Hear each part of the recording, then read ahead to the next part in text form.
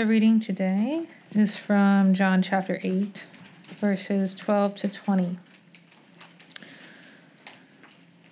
Again, Jesus spoke to them, saying, I am the light of the world.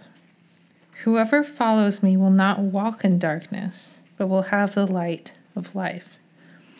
So the Pharisee said to him, You are bearing witness about yourself. Therefore your testimony is not true. But Jesus answered, Even if I do bear witness about myself, my testimony is true, for I know where I came from and where I am going. But you do not know where I come from or where I am going. You judge according to the flesh. I judge no one. Yet even if I do judge, my judgment is true, for it is not I alone who judge, but I and the Father who sent me. In your law it is written that the testimony of two people is true. I am the one who bears witness about myself, and the Father who sent me bears witness about me. Because of this, they said to him, Where is your Father? Jesus answered, You know neither me nor my Father. If you knew me, you would know my Father also. These words he spoke in the treasury, as he taught in the temple.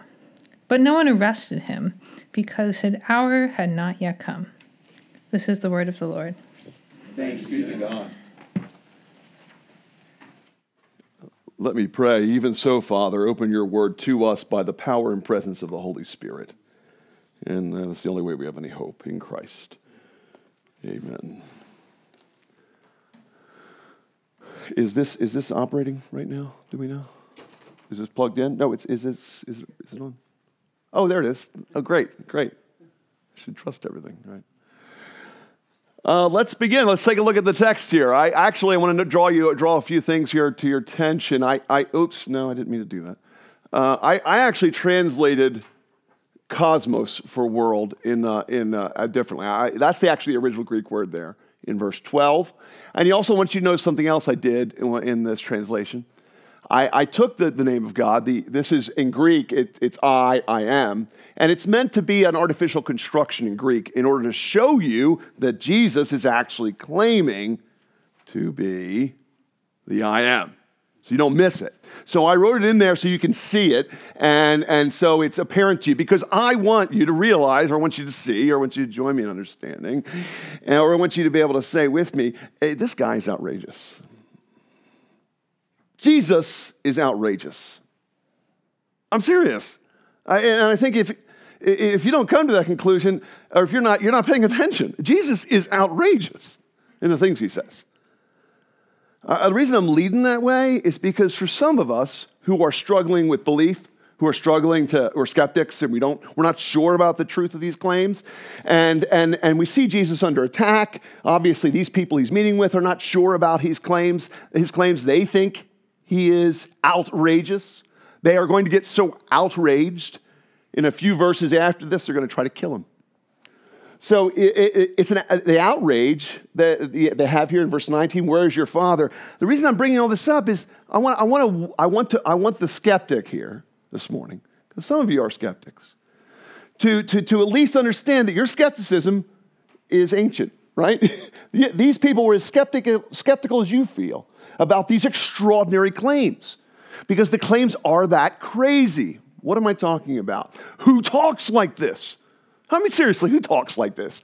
I am the light of the universe. I'll tell you who talks like this. Crazy people. There's tons of people in Tenderloin talking like that. Yeah, they're all over San Francisco. You'll find people who will tell you they're all sorts of things. Is that what's going on? Who talks like this? And the reason I bring that, I push it on you, is because I actually want to unsettle you. If you came this morning hoping that I would be a man to speak about what another man said, and this amazing man, Jesus, said a lot of interesting things that you find morally or spiritually compelling, and maybe I can increase that, I'm not interested in that. Jesus is not who you think he is.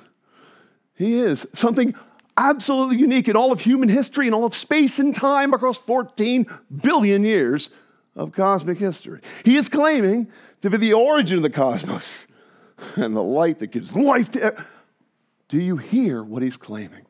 And if you hear it as outrageous, at least some of you who are skeptical right now, who are skeptical as you approach Christ and skeptical about the claims, I want you to say, I understand.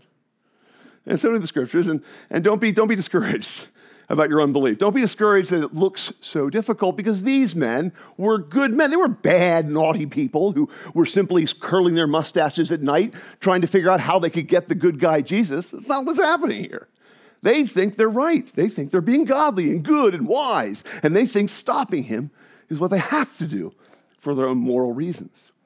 But that aside, I simply want you to be comforted in your unbelief for a moment. I just don't want you to stay there.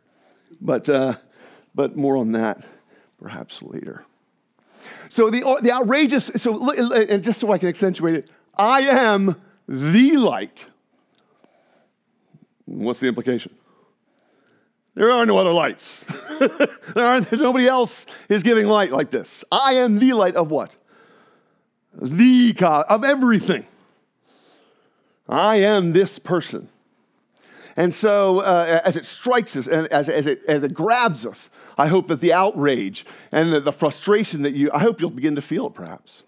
Why did I capitalize I am? And then again, I am here. Well, one of the reasons why is I wanted an echo of an earlier text. Look at the first page of your worship. In the first page of your worship, you'll see we begin with a Trinitarian formula. Glory be to the Father, glory be to the Son, and glory be to the Holy Spirit. And we sing that every Sunday. We begin with Trinitarian worship, it's called. And then we read a passage from Deuteronomy 34. And Deuteronomy 34 is one of the most important passages in all of the Bible, because it is where the eternal God appears to Moses. And the eternal God even shields Moses that he cannot see him. But what is the name? What is the name repeated? What does he call himself? I am. I am, he says. This is wonderful. I fear it's a roar, because we know that they said it was like a sound of many waters when they heard him speak. So it was very, very loud, very, very thunderous. I am. You see, Jesus is saying the same things that God is saying on Mount Sinai. What's the connection? Jesus was the one talking on Mount Sinai. Now, we're going to pull at that. We're going to pull at that because I think he's making that claim. We'll see why and how. But so the outrage, oh man, I hope you can see it. Because if you can see it, there's a possibility of new life for you and hope and joy. So where are we going to take this then? What I want to take this is, I'm just repeating that. I wanted to also point out this. At every slide, I'm going to have an Old Testament passage and a new. Why? Well, as Christ is speaking here in AD 33 or so, this was written, Isaiah 60 is written about 800 years before Christ, and Ephesians 5 is probably written about 30 years after Christ. All right? So before and after, look at how they understand. Isaiah 60, arise, shine, for your light has come, and the glory of the I Am has risen upon you. Those men and women listening to Jesus teach in the temple should have heard and recognized when he said he was the light of the cosmos, that he was doing what? Claiming to be the man, the God of Isaiah 60, verse 1. And then Paul, as he takes this image of Christ, he takes the I Am statement of the light and says what? Ephesians 5:14, awake, O sleeper, and rise from the dead, and Christ will shine on you. And that really describes the purpose of the message today. Is I am hoping to get Jesus so bright, so incandescent, shining in his glory in a way that will compel you. It will take hard hearts and make them melt. It'll take unbelief and make it belief, and take us and have new confidence in him, new confidence in his power. And the first way I want to do that is by unpacking how outrageous this whole text is. Goodness gracious. I love him. I love how outrageous Jesus is. I just love it. And I love how crazy he sounds, because he's my Savior.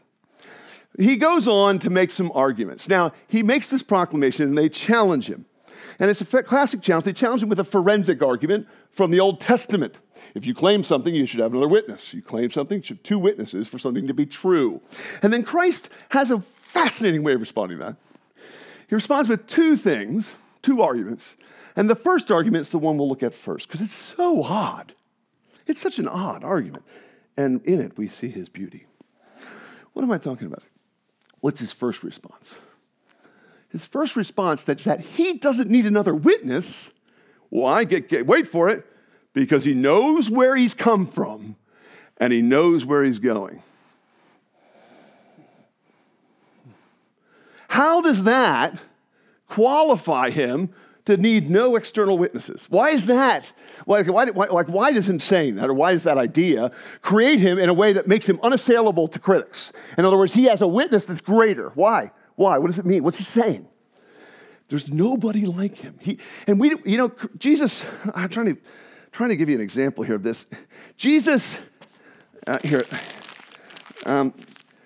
Jesus drops his glory and his majesty and his splendor and his grandeur just like little things. That's who I am. He's casual. It just drips off of him. What's he saying? I come from eternity. You don't. I come from eternity. I am going to eternity. I know who I am. I am the one person who has not created himself. I have not sought my own meaning. I have not tried to create who I am. I'm unlike you, he is saying. But there's something exciting here. This is why I love the name I am. Because even in the name itself, in the present tense, the way God says, I am that I am to Moses, the way Jesus owns it here, he's claiming the grandeur of eternity for himself. And that's why I can say these things, he says. And that's why you don't understand me, because I'm talking from eternity. And that is outrageous. You see, he just drops his splendor right into their, like in a casual way. He has told them something that should shake their worlds. And what's he saying? One of my favorite pictures is of the Hubble Deep Space Field. In 2012, I actually spent 2 years taking this picture. 2 years. It was a little spot in space. The total compiled amount of time focusing on the little dot in space in the night sky, I forget, it was 23 days worth of observation in second intervals. So there were 2 million seconds. This is the oldest picture of the universe. This picture is only about 800 billion years, 800 million years, sorry, we're not that old, 800 million years after the Big Bang. In it are about 5,500 galaxies. Every dot you could see right now, for you guys can see, every dot's a galaxy. This is the oldest picture in creation. And Jesus is saying, yeah, I stopped there on the way. Do you get that? Yeah, I stopped there on the way here. I am from eternity. I look at these pictures because of the way God told Abraham to look at the night sky and try to count the stars. And if you could, you might begin to understand how great his splendor is, how great his grandeur is, how great his promise is, because he is far greater than that. Jesus is not a part of the order of created things. He's not a part of the universe. He made the universe. He is from outside. He is eternal. Therefore, when he speaks, he needs no witness. That gives me chills. And I think that astronomy and the way astronomy now is cosmologically breaking down, this picture's 13 billion years old. And Jesus stopped there on his way.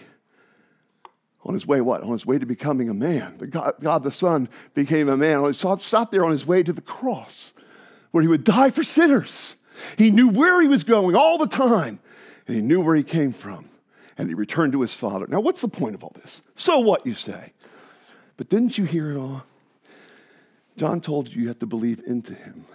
Do you remember that? It's all about union. It's all about, he kept saying, unless you eat me, unless you become the God eaters inside, you can't have any part of me. You don't know me. You should drink me and eat me. So what is this saying? You and I, by faith today, can wear eternity. Let me try it on. I was looking at an Oculus yesterday. If anybody wants to donate me an Oculus. Why did I just say that? I want an Oculus. I'm trying to figure out some way to justify it, but I'm not sure I can. But the interesting, one fun thing about, you've all tried, many of you probably tried virtual reality. It's so immersive. And one of the things that's so immersive is your sense of, your perspective is completely changed. You've been transformed into somebody else's imagination. Now, I invite you to put on the imagination of Christ. Now, many of us are frustrated, we're scared, we're in our local, my mom, I'm so afraid of my mom being sick. It terrifies me. But that's the weeds, that's the local. But when I look at this, and my God is greater than space and time, all of a sudden my mom's cancer shrinks to what? Oh, it's something he can do, yeah. And that's a God I can believe in. That's a perspective I need when I'm in the weeds. Aren't you in the weeds? Now you nodded, you nodded, Agatha, because being in the weeds is a restaurant expression. And I just realized because I grew up working in restaurants. And when you're in the weeds, or when a server says that, that means they've got so much to do, they can't get ahead. They've got so many orders coming in, they can't keep up. And we feel that at work, we feel it in our personal lives, we feel it all around us. There's family problems we can't conquer, and we're frustrated by our own bodies and our own fears. And here he comes, the Lord of glory, casually casting about his grandeur, telling you, don't you know who I am? There's nobody like me. And we get to put that on. That was what eternal life was. We get to put on an eternal perspective and have it for ourselves. Your problems look very big, don't they? Don't they? Don't you think your problems look like they'll overwhelm you? Oh no, don't you hear him? He's greater. Believe and trust in his grandeur, and your heart can be set free. And you see, this is why I said this idea, if I can make Jesus beautiful, if I can make him shine in front of you, there's comfort to your hearts, because in him are all the answers for this. For our hearts and our trials and our difficulties, and why we can't see. When you were so busy, Melody, you couldn't see out of your schedule, could you? Couldn't see. All of us get like that. Put on Christ. Put on his eternity. He stopped here in the creation of the universe on his way to the cross. Praise him. There's nothing like him. He's outrageous. And I love it. What's the second thing that he does? The second thing he does is, I went backwards. No. Did I go too far forward? I'm still a little bit new with this. No, I did, thank you. Yeah, I did, thank you. All right.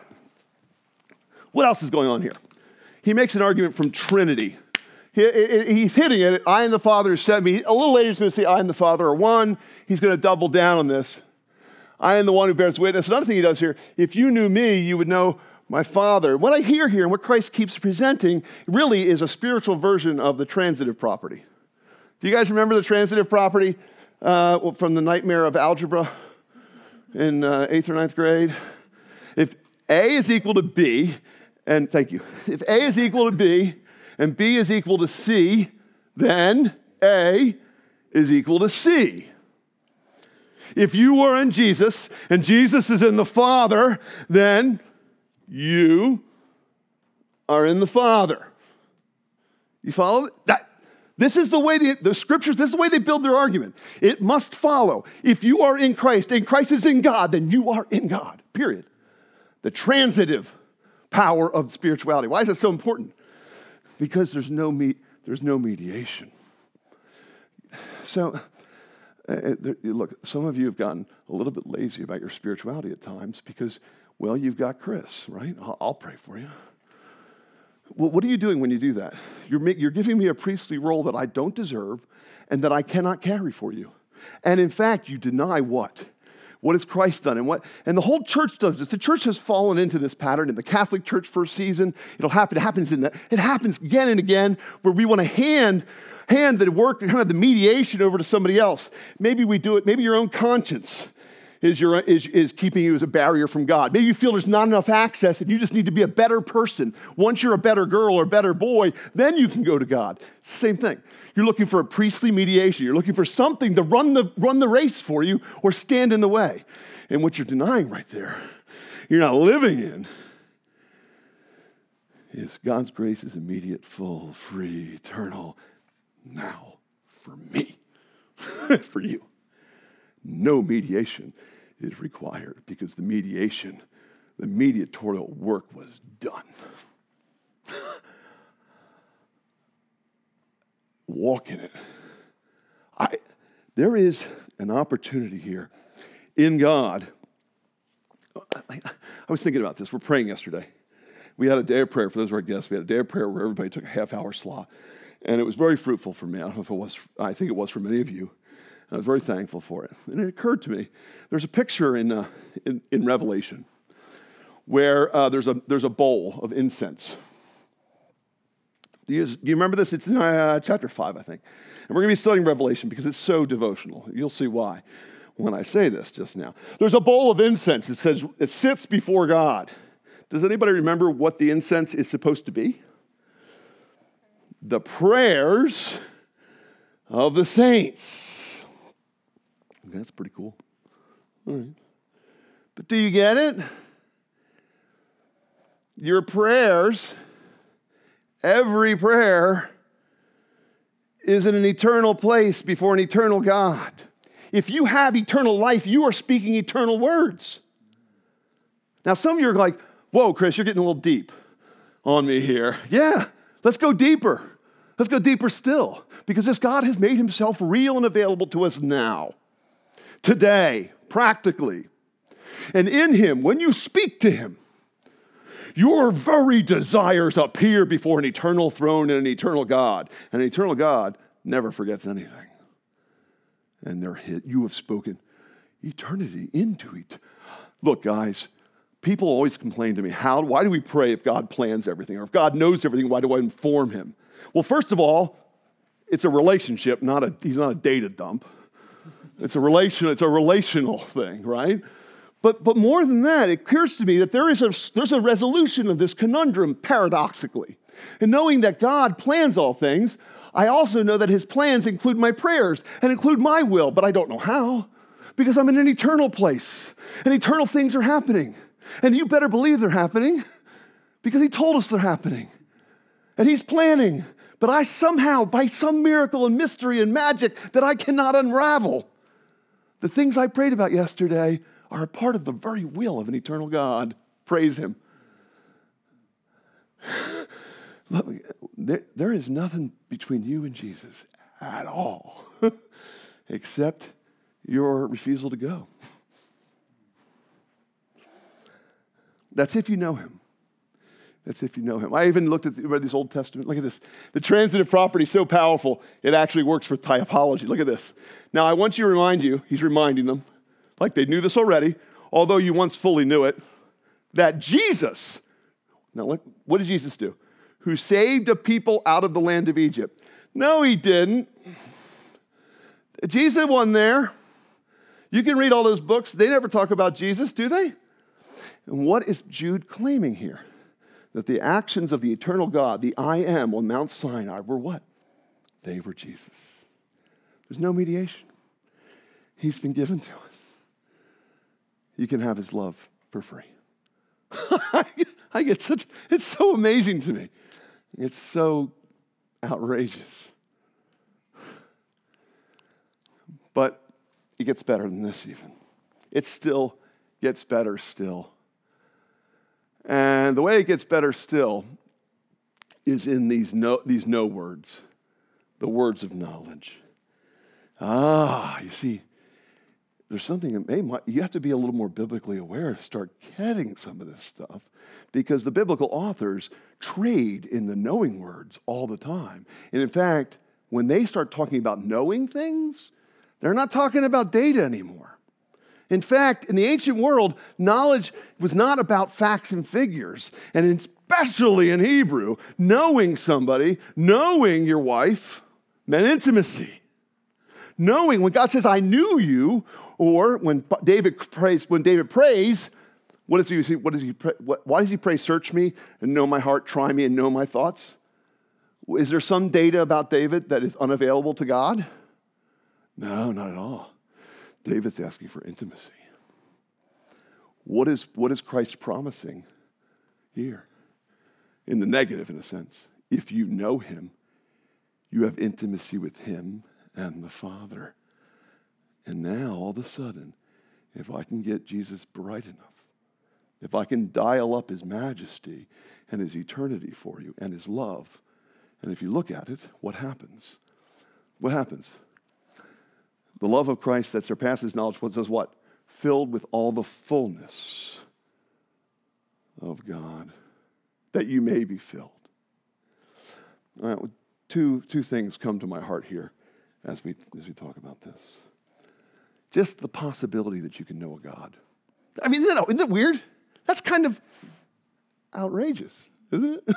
Just to present to this generation, to this world, to San Francisco, to our own hearts, it is actually possible to know a God. Because a God walked this earth. A God has been here, has been available to us in space and time. And constrained himself into that, even to death on a cross and execution, to be a substitute for sinners. But knowing is possible. That, by the way, you realize that is the biggest obstacle of this generation to the gospel. They don't think our gospel is possible. Do you catch that? It doesn't exist within the, and that is, it's a phony denial, because who knows what's possible in this universe, and who could say they could limit it? But just to know it's possible. But then beyond possibility lies what? Power. How is it that we can be filled with the fullness of God? By knowing and being known by Jesus Christ. The possibility of intimacy. Isn't that what you want? Sometimes you want intimacy and you don't feel it. Well, when you don't feel intimacy, go back to these again. Go back to these truths. Go back to this passage. Go back to the eternal Son. Why? Because blessed are those who believe and don't see or don't feel it. Sometimes there's a blessing you have of just not feeling because you still believe. I know that you can go through those times and those periods and those places where your faith doesn't feel intimate, it doesn't feel alive, it doesn't pop, it doesn't give you that sense of joy or rush or a sense of affirmation that everything's going to be okay. I get that. Return again to knowing about him. Return to his words. You know what I love about being a pastor is it forces me to read the word of God every week because I need it. Otherwise, honestly, I'm as independent an idiot as you'll ever meet. I'd probably never open my Bible if I didn't have to. Seriously, I know what I'm like. I'd be out there doing something stupid. And the way Jesus chases my heart is he makes me in the Word, and I have to read Jesus' words, and I have to figure out how to make them make sense to you, and I get frustrated, and I get angry, and then I realize I'm in the presence of Jesus. And all of a sudden, it'll trick me. Like all of a sudden, I go, oh, wait a second. I'm with Jesus. Oh, my goodness. And I melt. Because all of a sudden, his greatness hits me. Because that greatness was never offended by my smallness. And he was never afraid to be my friend and to be available to me. And I can walk with him in those eternal places because I'm in him. And I can take on a perspective that outshines everything. It takes my problems and collapses them into a manageable shape because he's the God of all creation. He knows where he's going, where he came from. Who is like him? And I know that nothing is keeping me except my own stubbornness, perhaps, and my own unwillingness to come and unwillingness to know and unwillingness to be shined on. How hard is it to get shined on, brother? There's a sense, too, isn't this of just making ourselves available to God? Making ourselves available to him? If I came to one last thing that I want to explode here, is that if we know the love of Christ that surpasses knowledge, that makes sense. How do you know what's eternal? How do you know eternity? If you had eternity looking at you right now, you wouldn't know it because you're not big enough to see it. You'd just be really, really big to you. You wouldn't be able to say, oh, I know that's eternal. You wouldn't know because eternity has no beginning and no end. So if you could be right next to eternity and not know it because you don't have a brain big enough to see it. You don't have eyes big enough to see it. And that's why contracted into Jesus, eternity becomes knowable because you can know a person. I may not be able to know eternity because I'm not bigger, but I can know a person. And who have I been given? I've been given a person of love, a person who goes to the cross, a person who loves me. So what am I hoping for today? I'm hoping that the light goes on. A light bulb goes on. Some of you, I'm hoping the light bulb goes on that wow, listening to Chris, and I see it. I have not sought to know Jesus this way, and I haven't known that I could know him this way, and I want to know him this way. If that's you, then get on the shtick. What are you waiting for? He's right next to you. Just go ahead and talk to him. Ignore me. Seriously, you think I'm kidding? If you have not given your life to Christ, talk to him right now while I'm talking. He'll understand.